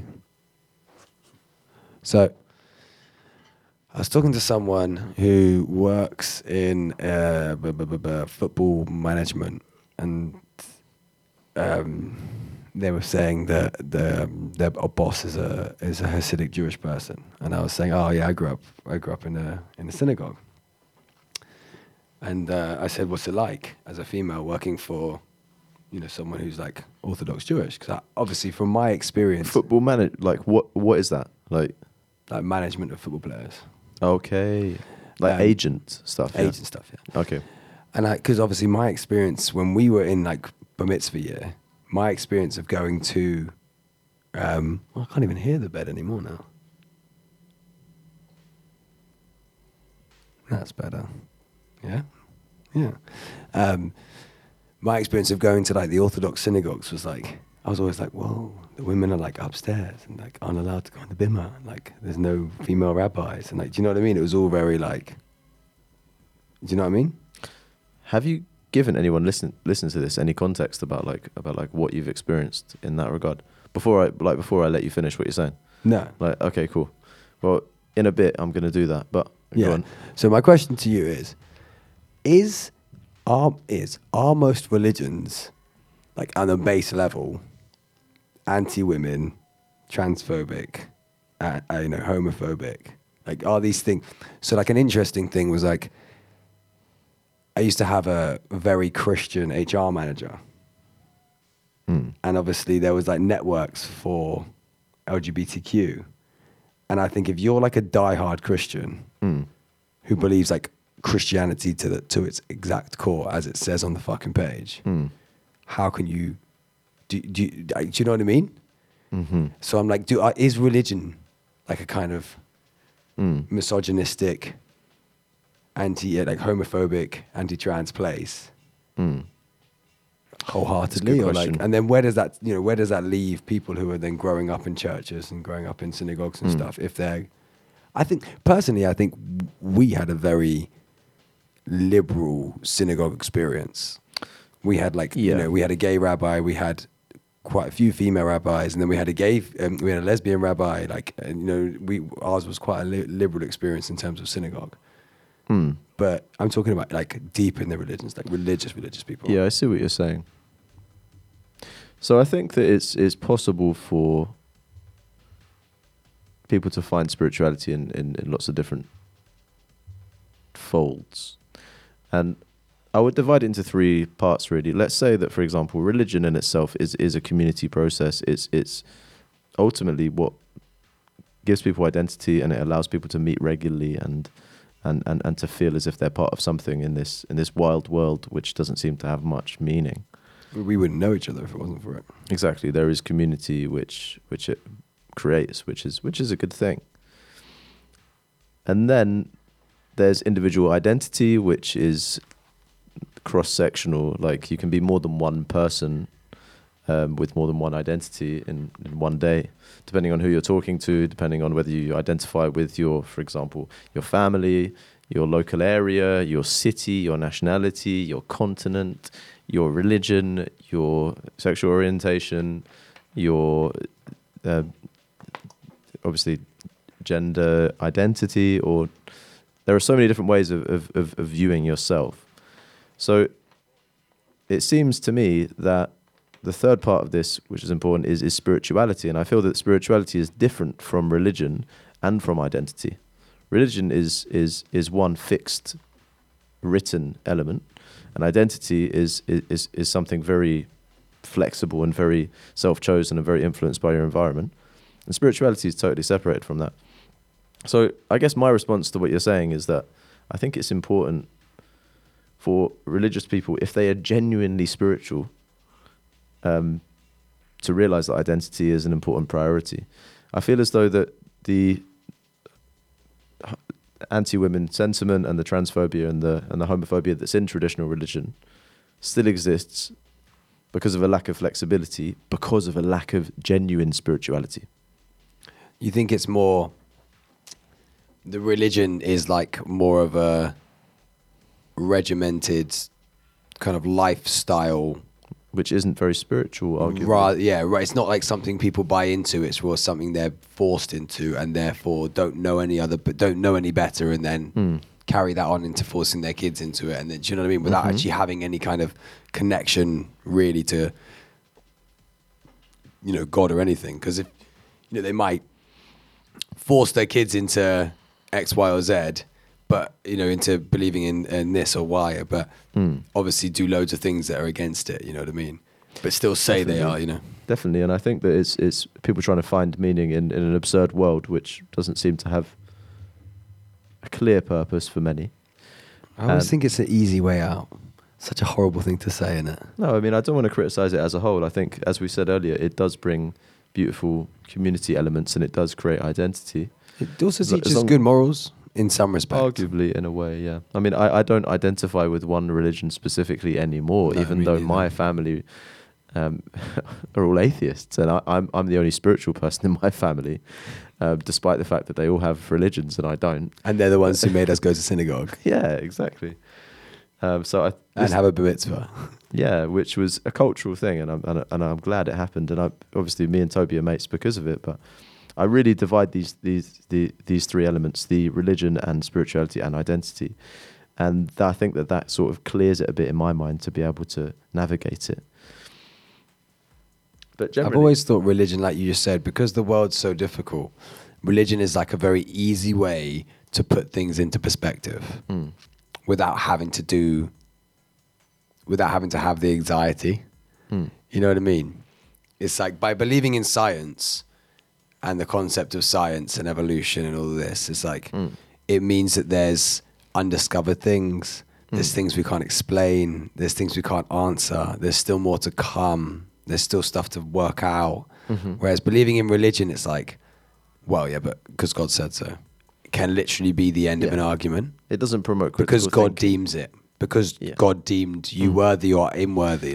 Which, by the way, we have to sit here and reflect and say it's possible that these people are 100% right.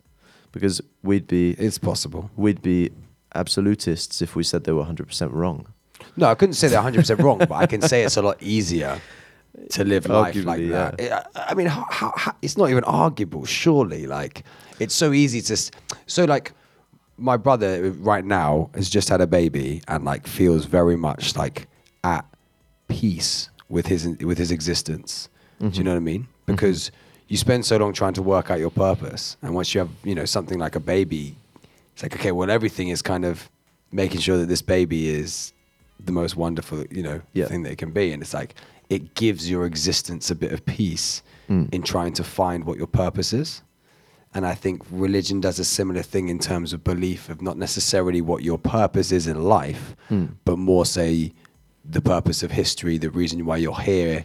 Yeah, continued lineage and it's like, okay, cool. I have this one purpose, which is to devote my life to God, or make sure I live by God's rules and therefore will do good. And do you know what I mean? It makes everything just a bit more simple and a bit more direct. And by doing that, you can focus a lot easier.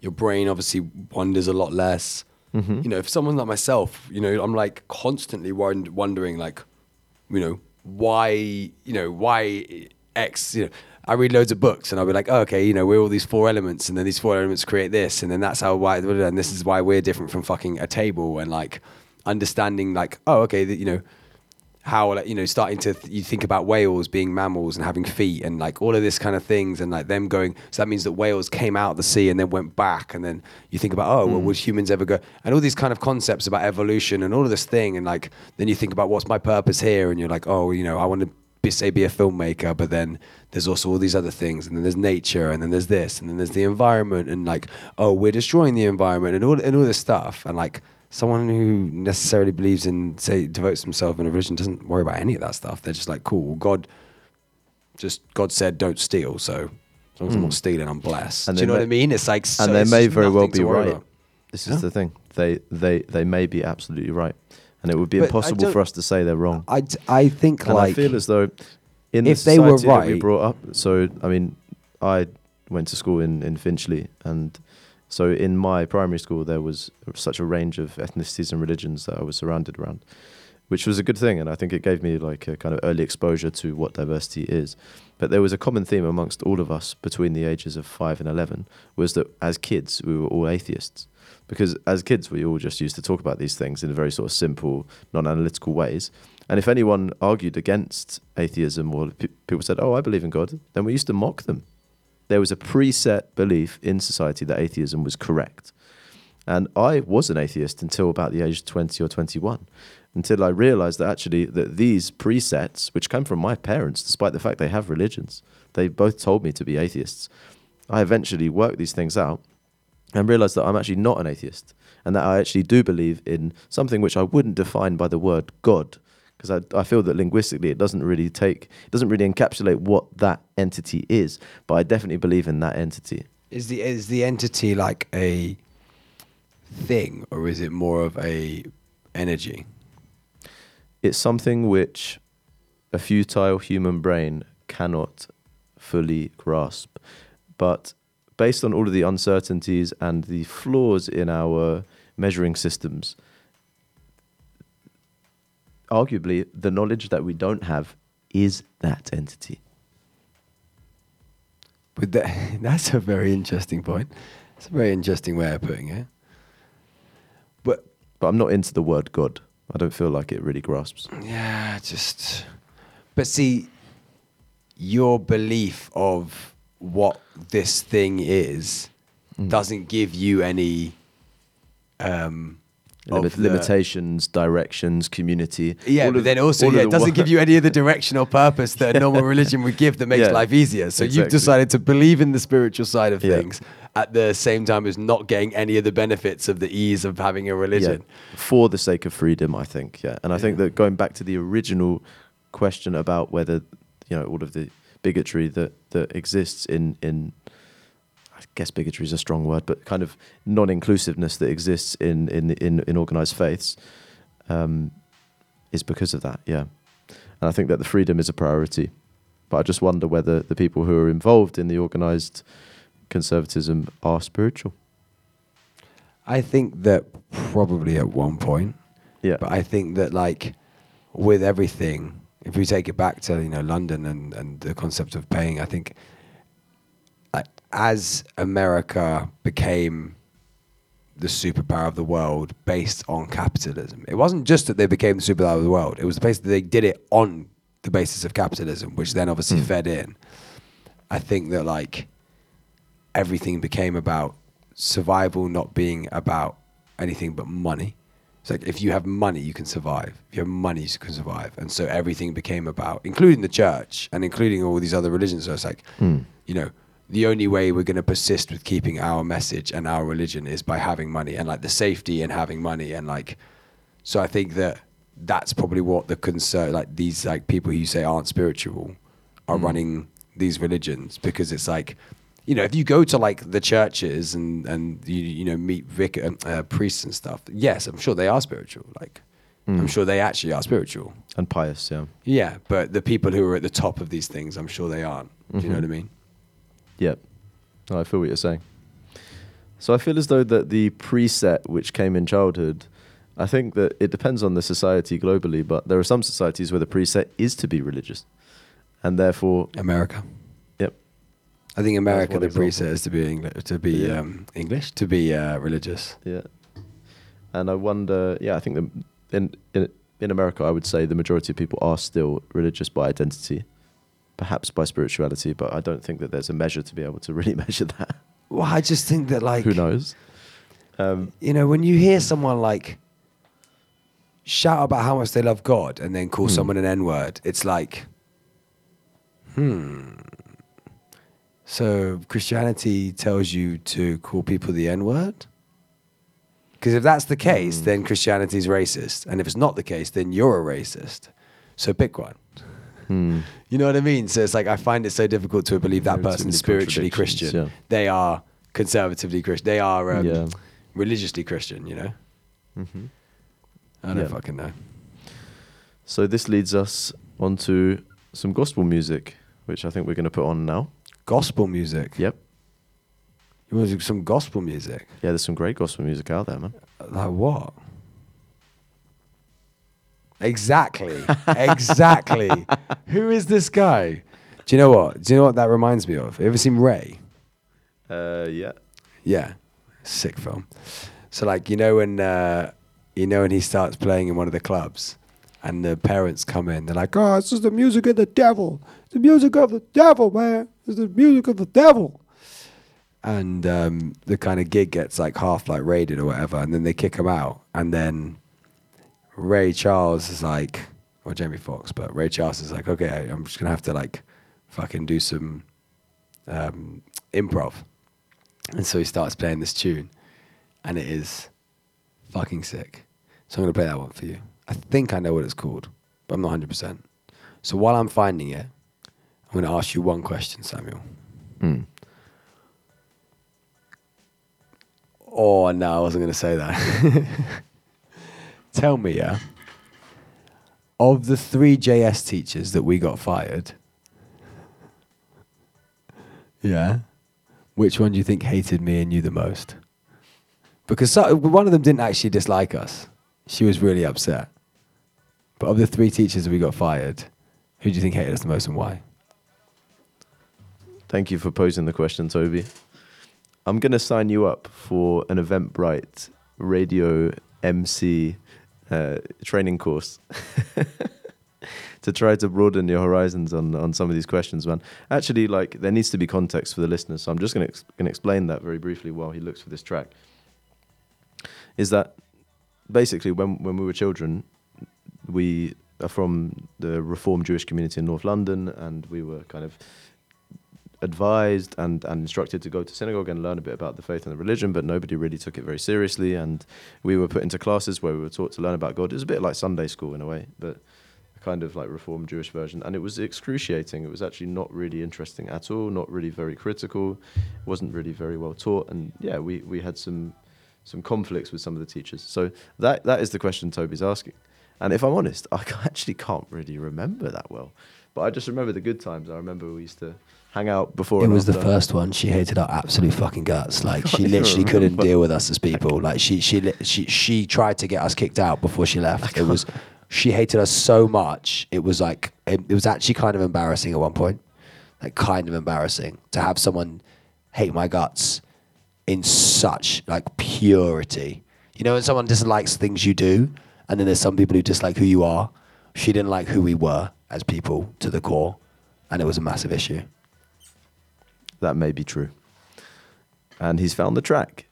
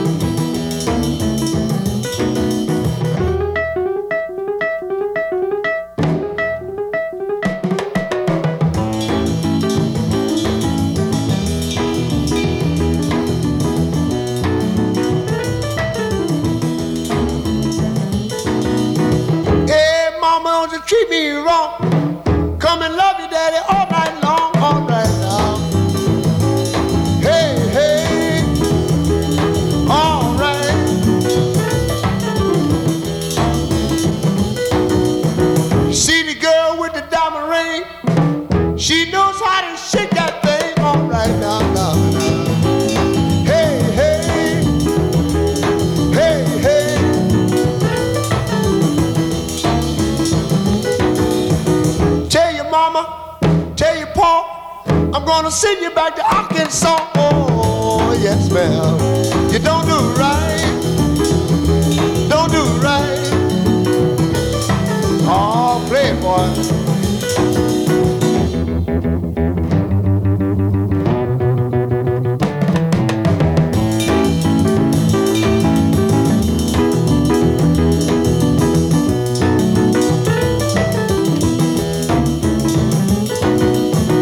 When you see me in misery, come on, baby, see about me now. Yeah. Hey, hey, all right.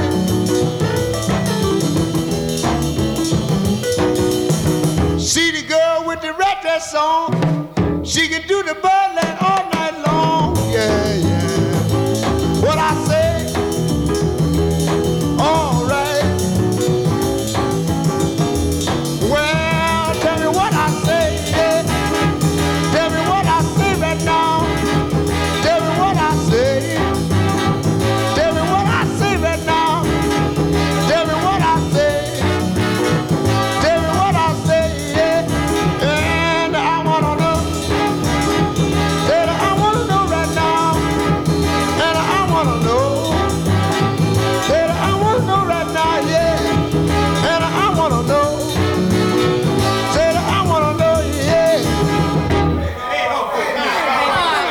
No, I can't. Wait a minute. Wait. Hold.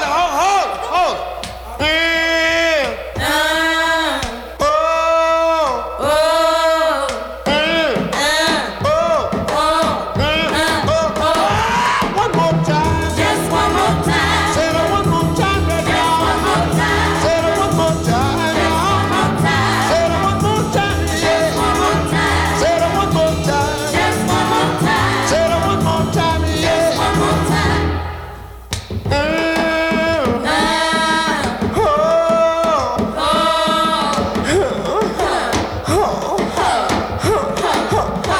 Make me feel so good. Make me feel so good. Make me feel so good now, yeah. Make me feel so good.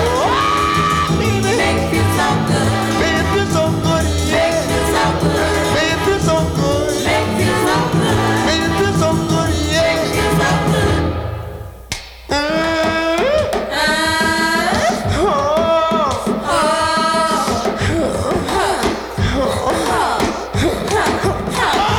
It's alright. Baby, it's alright. Say that it's alright. Baby, it's alright. Say that it's alright. Baby, it's alright. Say that it's alright. Baby, it's alright. Say that it's alright. Baby, it's alright. Say that it's alright. Baby, it's alright. Shake that thing, shake that thing. Baby, shake that thing.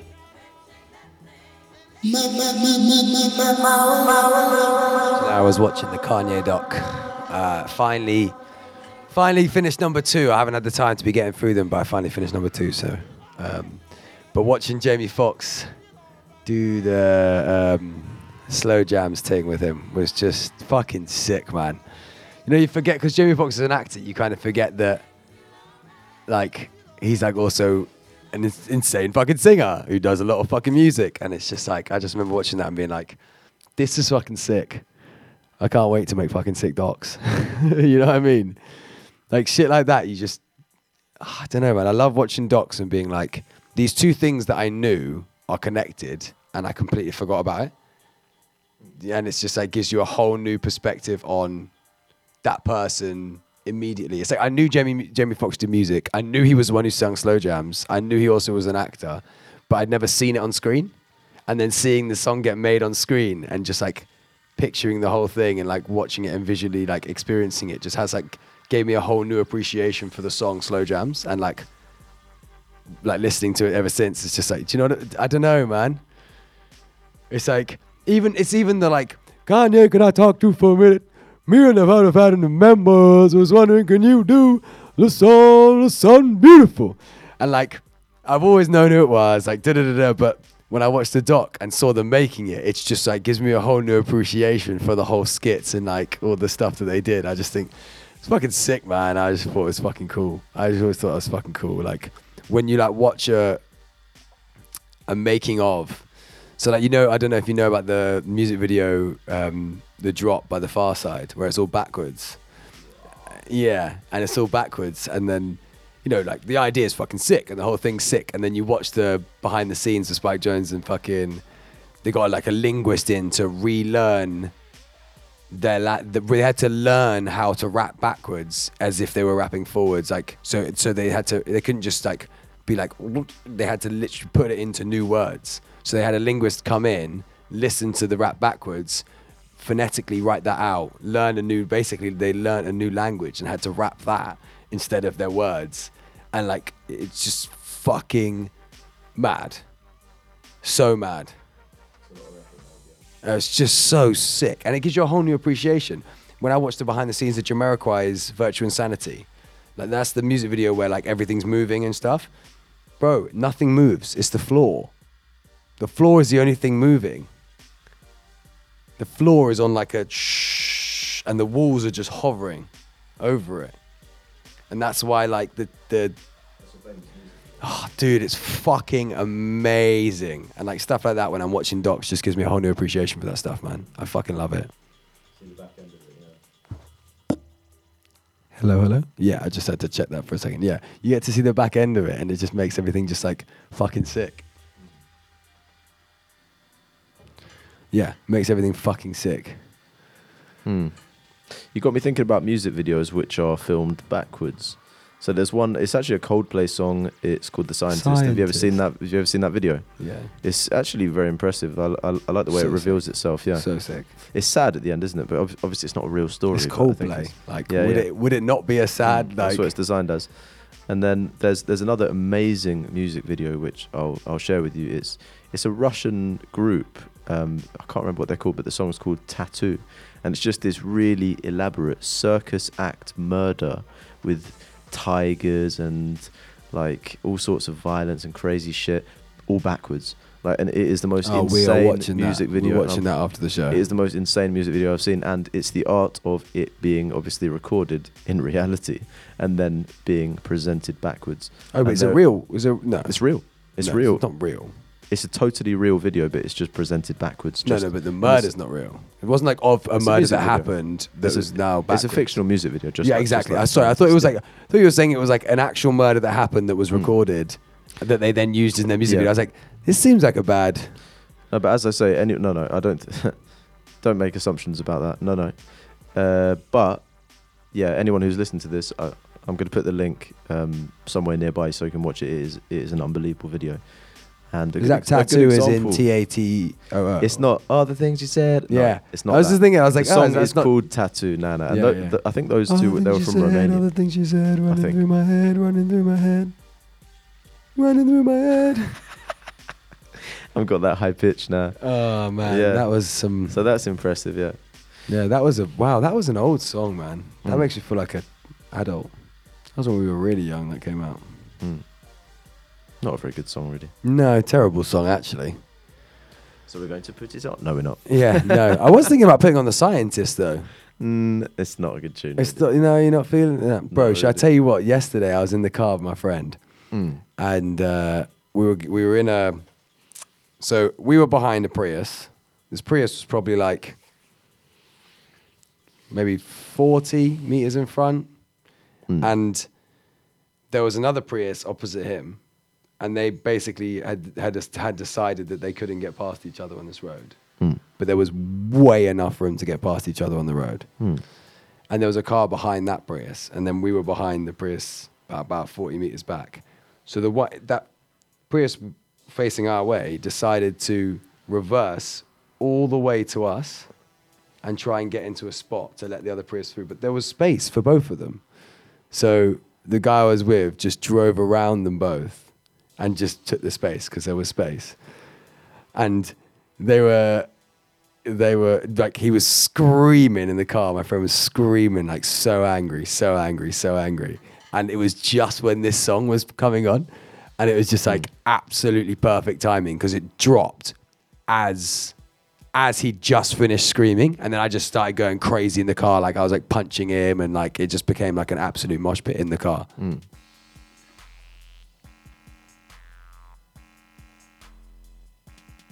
And here it is.